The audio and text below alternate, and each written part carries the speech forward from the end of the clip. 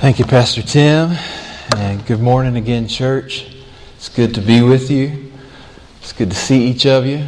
It's always a pleasure to have the opportunity to open God's Word with you.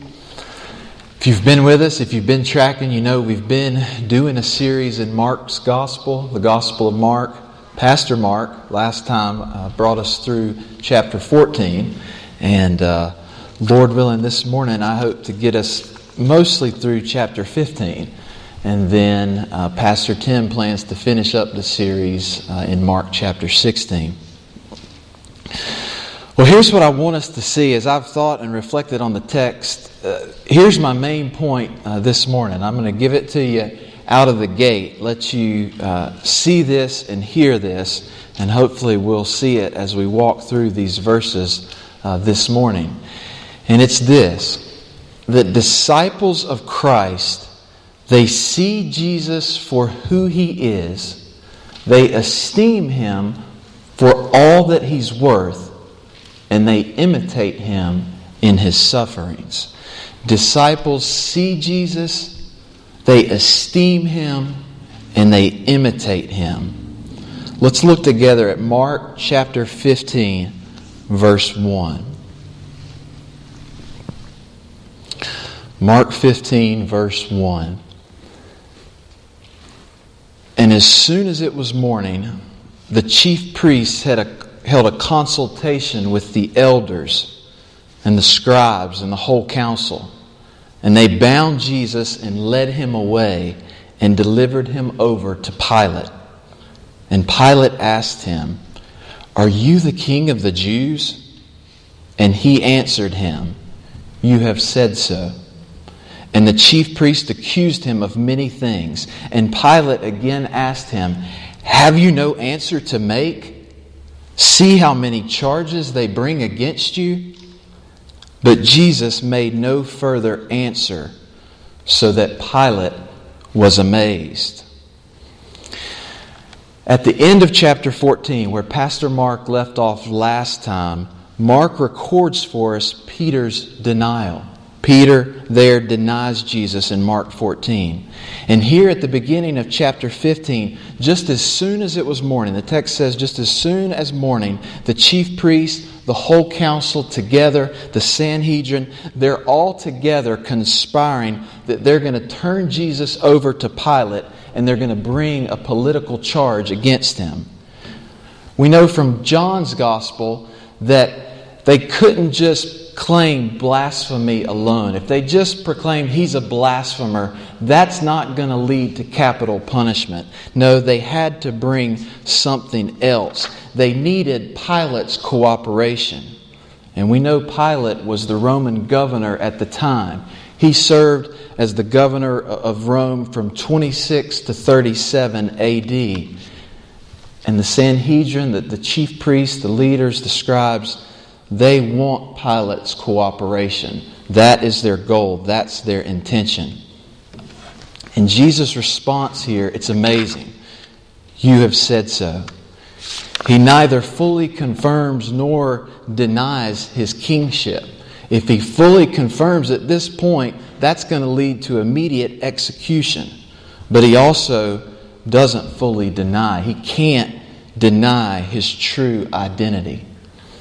The silence here of Jesus is stunning. It is stunning. He gives no defense. He has no need to give a defense. And throughout the Passion narrative, here and in the other Gospels, we see Jesus remains in complete control. He's completely in control and He's fully submissive to the will of His Father. And we see here that Pilate is amazed by His silence.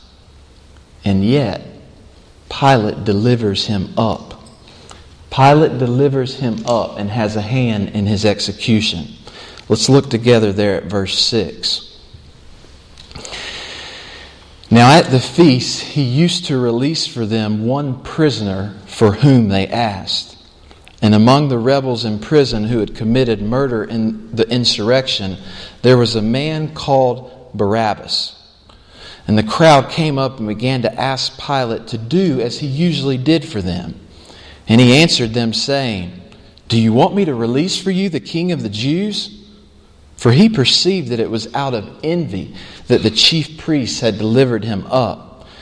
But the chief priests stirred up the crowd to have him release for them Barabbas instead. And Pilate again said to them, "Then what shall I do with the man you call the king of the Jews?" And they cried out again, "Crucify him." And Pilate said to them, "Why? What evil has he done?" But they shouted all the more, "Crucify him." So Pilate, wishing to satisfy the crowd, released for them Barabbas, and having scourged Jesus, he delivered him to be crucified. It was customary for Pilate, the Roman governor, to be in Jerusalem at this time, to be present there for the Passover, to kind of have a handle in keeping control and order over things. It was also custom for the Roman governor to release a criminal at the annual feast, to release up a prisoner. That was the normal custom. But what was not customary was to see what transpired at this annual Passover. Multiple times we see in the text, Mark records for us that Pilate attempts to dissuade the crowd. Verse 9, look there again. "Do you want me to release for you the king of the Jews?" And then in verse 12, "Then what shall I do with the man you call the king of the Jews?" And then 14, "Why? What evil has he done?" From Pilate's perspective, Jesus is no political threat. He's not a typical rebel. He's not a typical insurrectionist. Again, a strong point is being made here by Mark that God is completely sovereign over the unfolding of each of these events. And the irony, what is ironic about what we see here, is that the one who is actually guilty of murder and insurrection is the one who's pardoned, while the one who is innocent is condemned. Don't miss the weight there of verse 15. So Pilate, wishing to satisfy the crowd, Pilate desirous to satisfy the needs, the wants of the crowd. He's amazed by the silence of Jesus, and yet he has a hand in the scourging and the ultimate execution of Jesus. Pilate is not extraordinarily evil. He's ordinarily evil. He's not out of the ordinary evil. He's just ordinarily evil. Folks, he and the Romans, they represent each one of us. What a strong indictment this is on the depravity, the wickedness of the human heart apart from supernatural transforming grace. This is your predicament. This is my predicament. We're no different from Pilate. We're no different from the Jews. In their position, apart from the sovereign transforming grace of God, we do the exact same thing. Only His grace overcomes our stubborn will. Only His transforming grace overcomes our fear of man and causes us to fear God more than we fear man. As we sang that verse earlier from that familiar hymn, the dying thief, he rejoiced to see that fountain in his day. And there may I, though vile as he, wash all my sins away. We're just as vile as the thief on the cross. We are just as in need of supernatural grace. We need God to remove a heart of stone and give us a heart of flesh. As Paul writes in 1 Corinthians, Christ crucified is a stumbling block to Jews and it's folly to Gentiles. A stumbling block to Jews, folly to Gentiles. It just doesn't make sense. But, to those who are called, to those who are being saved, Christ crucified is the power and it's the wisdom of God.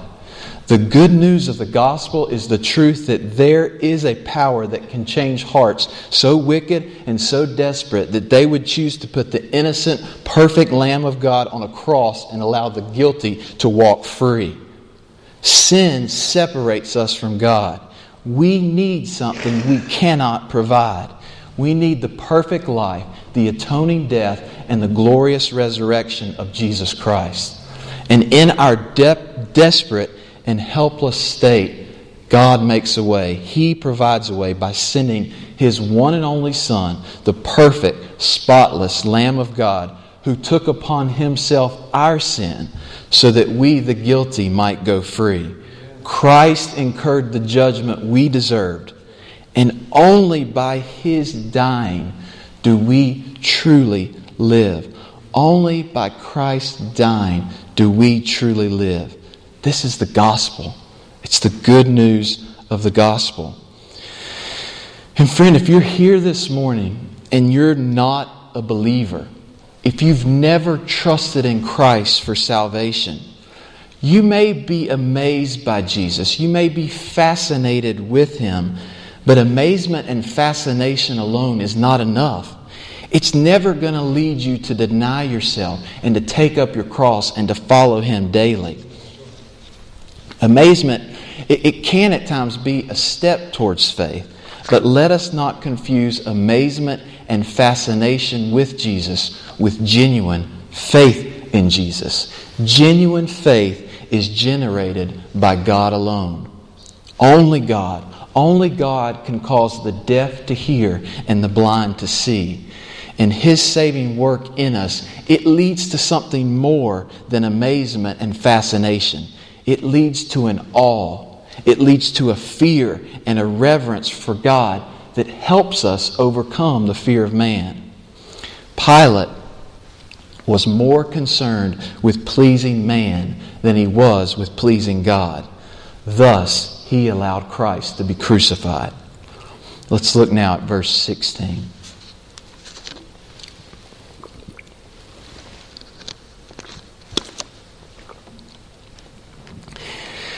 And the soldiers led Him away inside the palace, that is, the governor's headquarters. And they called together the whole battalion. And they clothed Him in a purple cloak, and twisting together a crown of thorns, they put it on Him. And they began to salute Him, "Hail, King of the Jews!" And they were striking His head with a reed and spitting on Him and kneeling down in homage to Him. And when they had mocked Him, they stripped Him of the purple cloak and put His own clothes on Him. And they led Him out to crucify Him.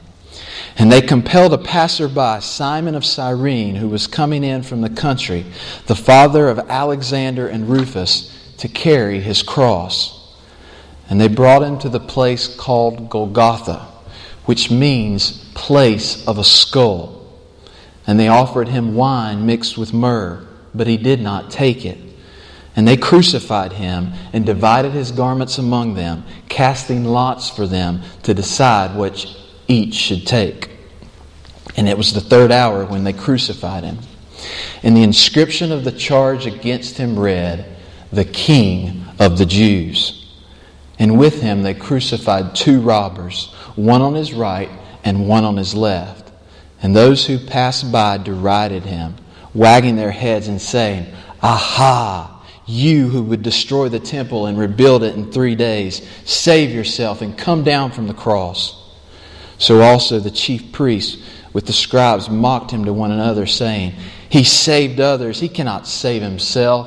Let the Christ, the King of Israel, come down now from the cross that we may see and believe." Those who were crucified with Him also reviled Him. We see Mark here in these verses. He's emphasizing the mockery, the ridicule that Jesus receives prior to His death. The Romans, the chief priests, the scribes, even the thieves there with Him on the cross, they mock and they ridicule Him. The purple cloak, the crown, the salute, it all represents royalty, and yet it's all mockery. Again, the irony is that the king they mock is the King of the Jews. And He's not only the King of the Jews, but He's the King of kings and the Lord of lords. And following this scourging, Jesus, Mark tells us, He's too weak to even carry His own cross. Simon of Cyrene, one from northern Africa, who the text tells us is the father of Rufus and Alexander, likely two that Mark's audience would have known. They were believers at the church in Rome, who Mark's readers would have likely known. The text tells us that Simon carries the cross for Jesus. He carries it outside of the city, which it has to be taken outside of the city to a dreaded place where He will further suffer and die. In verse 23, the text tells us that Jesus refuses the wine with myrrh that is offered to Him. Instead, He accepts God's will in a fully conscious state, fully aware of all that is happening, fully in control. He's crucified at the third hour. It's early in the morning. It's approximately 9 a.m. And Pilate, the way he justifies his actions is political. He politically justifies it by putting on Jesus the charge, King of the Jews. This would have been seen as a direct threat against Caesar, the Roman emperor. We also see in these verses that the crowd demands a sign. Verse 32 there, come down from the cross that we can see and believe. And how true is this today of many who want to see something visible with their eyes. They want a sign. They demand a sign. But true faith doesn't demand a sign. The authority and power of Jesus demonstrated His divinity. But this authority and power, it couldn't be demanded. It couldn't be coerced. True faith is something that is received. It comes from seeing Jesus and seeing Him exposed. It's a gift. And Jesus refusing to come down from the cross was not an indication of any lack of power or any lack of authority, but instead it was a demonstration of His willingness to remain fully submissive to the will of His Father. Mark's emphasis here in his gospel, it's not so much on the gruesome details of crucifixion, though crucifixion was gruesome and lowly and awful. But instead, Mark focuses on what does Jesus' death accomplish. Look there with me at verse 33. And when the 6th hour had come, there was darkness over the whole land until the 9th hour. And at the 9th hour, Jesus cried out with a loud voice, Eloi, Eloi, lema sabachthani, which means, my God, why have you forsaken me? And some of the bystanders hearing it said, behold, he's calling Elijah. And someone ran and filled a sponge with sour wine, put it on a reed, and gave it to him to drink, saying, wait, let us wait and see whether Elijah will come to take him down. And Jesus uttered a loud cry, and he breathed his last. And the curtain of the temple was torn in two, from top to bottom. And when the centurion, who stood facing him, saw that in this way he breathed his last, he said, truly, this man was the Son of God. At noon, darkness covers the entire land. What happens here is not a solar eclipse. Instead, it's a supernatural act of God. We know from the Scriptures, we see in other places, darkness indicates judgment. Darkness is a sign of judgment. In Amos chapter 8, referring there to Israel's destruction, we find something very similar. And on that day, declares the Lord God, I will make the sun go down at noon and darken the earth in broad daylight. We see here in verse 34, for the first time since verse 2, Jesus speaks. And he cries out in Aramaic, that which is translated, my God, why have you forsaken me? My God, These words we see at the beginning of Psalm 22. Christ, the perfect, innocent Lamb, He is wholly forsaken by the Father and fully exposed to the depth, the fullness of humanity's sin. The one who knew no sin became sin. He became sin for us so that in Him we might become the righteousness of God. There is darkness because He endures the wrath, the judgment we deserve. All this, as Peter writes, so that He might bring us to God. Only Christ can bring us to God. And then we get a final cry there in verse 37, which in John's Gospel we get the cry, "It is finished. It's done. It's complete. I have fulfilled the work my Father had for me to do." And as the curtain is torn in two, from the top to the bottom, the barrier between God and man because of sin, it's broken down. As the author of Hebrew notes, annual sacrifices, they're no longer necessary. Christ's sacrifice once and for all is able to take away sins. And we can, with confidence, we can draw near the throne of grace. Amen. Every week we pause, we have our time of confession and pardon, and that is because of this fact, this reality. Christ took upon Himself our sin. So now with confidence we can draw near and have hope that our sins are taken away. Prior to Jesus' death, Mark is careful. There's a strong point being made here in the text. Prior to death, we see nothing but mockery and ridicule. Immediately following death, from a most unlikely candidate, a Roman centurion who's overseeing His execution, praises, adores, says, "Truly, this man was the Son of God." There is a strong contrast, a strong point being made by Mark that Christianity stands or falls on the death of Jesus. Christ is ridiculed and mocked so that we might be accepted and counted worthy. He's spat on so that we might be cleansed and purified. He is stripped so that we might be clothed with His righteousness. And He's crushed that we might be healed. Unable to carry His own cross, He enables us to carry ours. Praise God. Praise God. You know, as I was thinking, I thought on this text most of the week and just kind of kept thinking, Lord, just show me what, I've read this before, I know this, we see it in other Gospels, but what's happening here? What's the big takeaway? And here's what He just kept impressing on me as I kept reflecting and thinking. There's just such a strong contrast here between Pilate and this Roman centurion.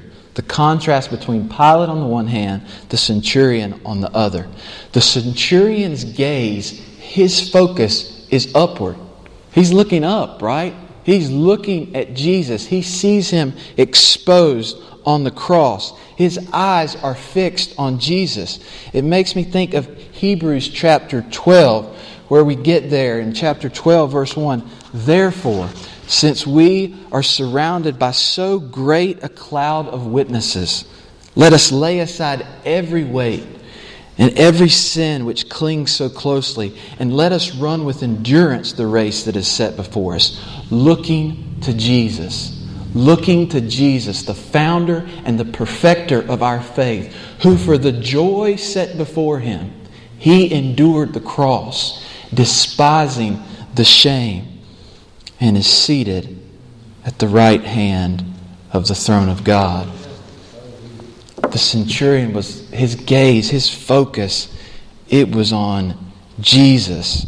He saw Jesus' true identity, and Pilate is more concerned with looking over to the right and to the left, looking at the crowd, looking at the voices on his side. His eyes are more fixed on man and the fear of man. And how true this is of us. It's so easy for us to be distracted and lured away or lured to sleep by lesser concerns, lesser idols on the right and left, when the suffering Son of God is before us as the only one worthy of all our praise and all our devotion. Friend, are you here this morning? Are you tired? Are you weary? Is this race of endurance, is it wearing on you? Can I just encourage you this morning? Look to Jesus. Look to Jesus, the founder and the perfecter of our faith, who for the joy, he had a vision of joy, he had a vision of heaven. For the joy that was set before him, he endured the cross, despising the shame. And now he's seated at the right hand of the throne of God. In a few minutes, we're planning to sing together the song, I Will Glory in My Redeemer. The second verse reads like this: I will glory in my Redeemer. My life He bought. My love He owns. I have no longings for another. I am satisfied in Him alone. Oh, that God would move in our hearts so that we could sing this and it be true at the depth, at the core of who we are. That we would be satisfied and content and delight in Him and Him alone.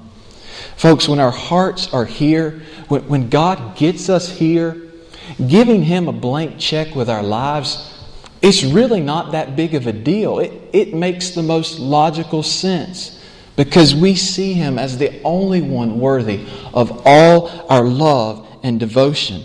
Giving Him that blank check makes sense. It's the appropriate response for a heart that is satisfied in Him and Him alone. If we are to see Jesus correctly, it necessitates seeing Him on the cross. The centurion sees Jesus on the cross and he sees something different. He witnesses an agony. Yes, it is a deep physical agony, but it transcends physical agony.